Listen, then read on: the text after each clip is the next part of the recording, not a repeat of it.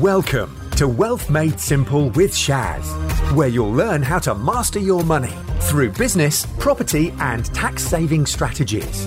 Your host has collectively helped his clients make tens of millions of pounds in additional profits through these strategic approaches to business. Introducing Shaz Nawaz, an award-winning chartered accountant, property tax expert, entrepreneur, and property investor. One of the key questions still today is, are we going to have a housing market crash? People keep asking me that question again and again and again. On the last episode, I looked at the current housing market situation. In this episode, I want to cover the current rental situation, because that's going to give us a clear indication, or a good indication, of where we are in terms of supply and demand. So just over a third, 35% of the UK population are renters. That's a significant number. And in May this year, over 101,000 properties were available to rent in the UK. That's quite a lot of properties, by the way. If you live in London, around about 45% of your income goes towards paying for the rent for your home. And if you're outside London, again, depending on the area you're in, around about a third goes towards paying for your rent or your mortgage. The average UK rent is £985 per month, and that data is from earlier this month. And that's an increase of over 2.1% over the last 4 weeks. So rent's increasing. The average rent in London is £1,653, and outside London there's a significant drop, as you would imagine, to £825 per month.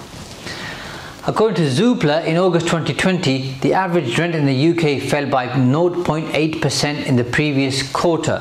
And the reason that Zoopla give for this is they are saying that the supply of rented properties, particularly in London and Edinburgh, is greater than the demand, which is causing the rent to drop.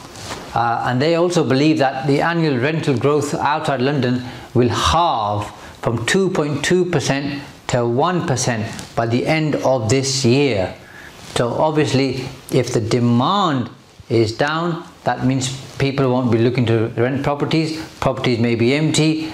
Therefore, we may start seeing more people unable to repay their mortgages, which isn't good for the marketplace. The furlough scheme will end at the end of this month, October.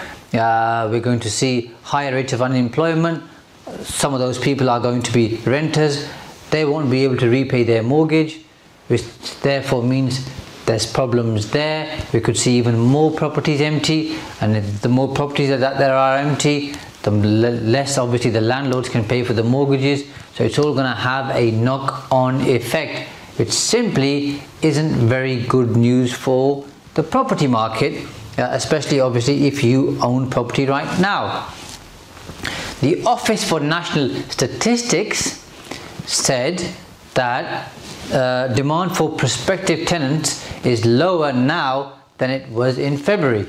Now, Airbnb landlords or providers lost a significant amount of revenue during lockdown, because people weren't taking holidays, they weren't traveling for work, or using those venues stroke premises. And Money Week believe that many have decided to join the long-term letting market as opposed to using Airbnb, because obviously those providers have overheads and costs that they can't meet, so they need to bring the cash flow in, and they've just changed their properties from being serviced apartments, for example, back to short-term lets. The Telegraph estimates that this will cause a 35% reduction in rent for London landlords, but Airbnb landlords are choosing stability over huge profits, whilst the economy is still uncertain.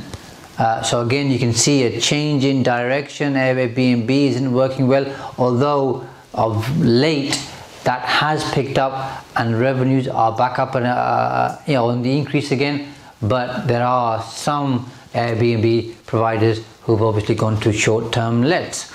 Now, as you might know, that landlords must provide at least 6 months notice from 29th of August this year until 31st of March 2021 before seeking possession through the courts, and those eviction notices to tenants will not be progressed until 21st of September. In August, the average void period in the UK rose from 16 days to 18 days. So you can see demand is reducing.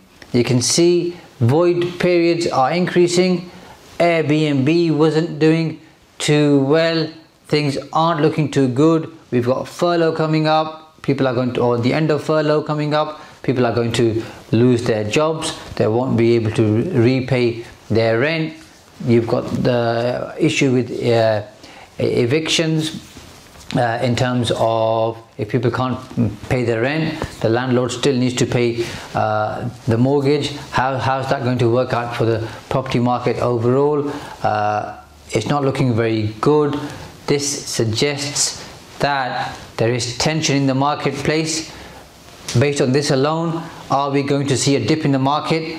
I think so, absolutely. Right now the market's going strong. I shared in the first episode that properties are selling very, very quickly for asking price, above asking price, in my experience from the phone calls that I've made to agents and to sellers. Yeah, but I think as time progresses, as we go into the first quarter of next year, as after the first quarter of next year, especially after end of March, I think we're going to see a dip in the housing market. Is that going to lead to a crash? Watch all the other episodes and I'll share my opinion and with you based on facts. Thanks for listening to Wealth Made Simple. You can follow and contact Shaz on the Facebook pages Entrust Property Tax and The Profits Wizard.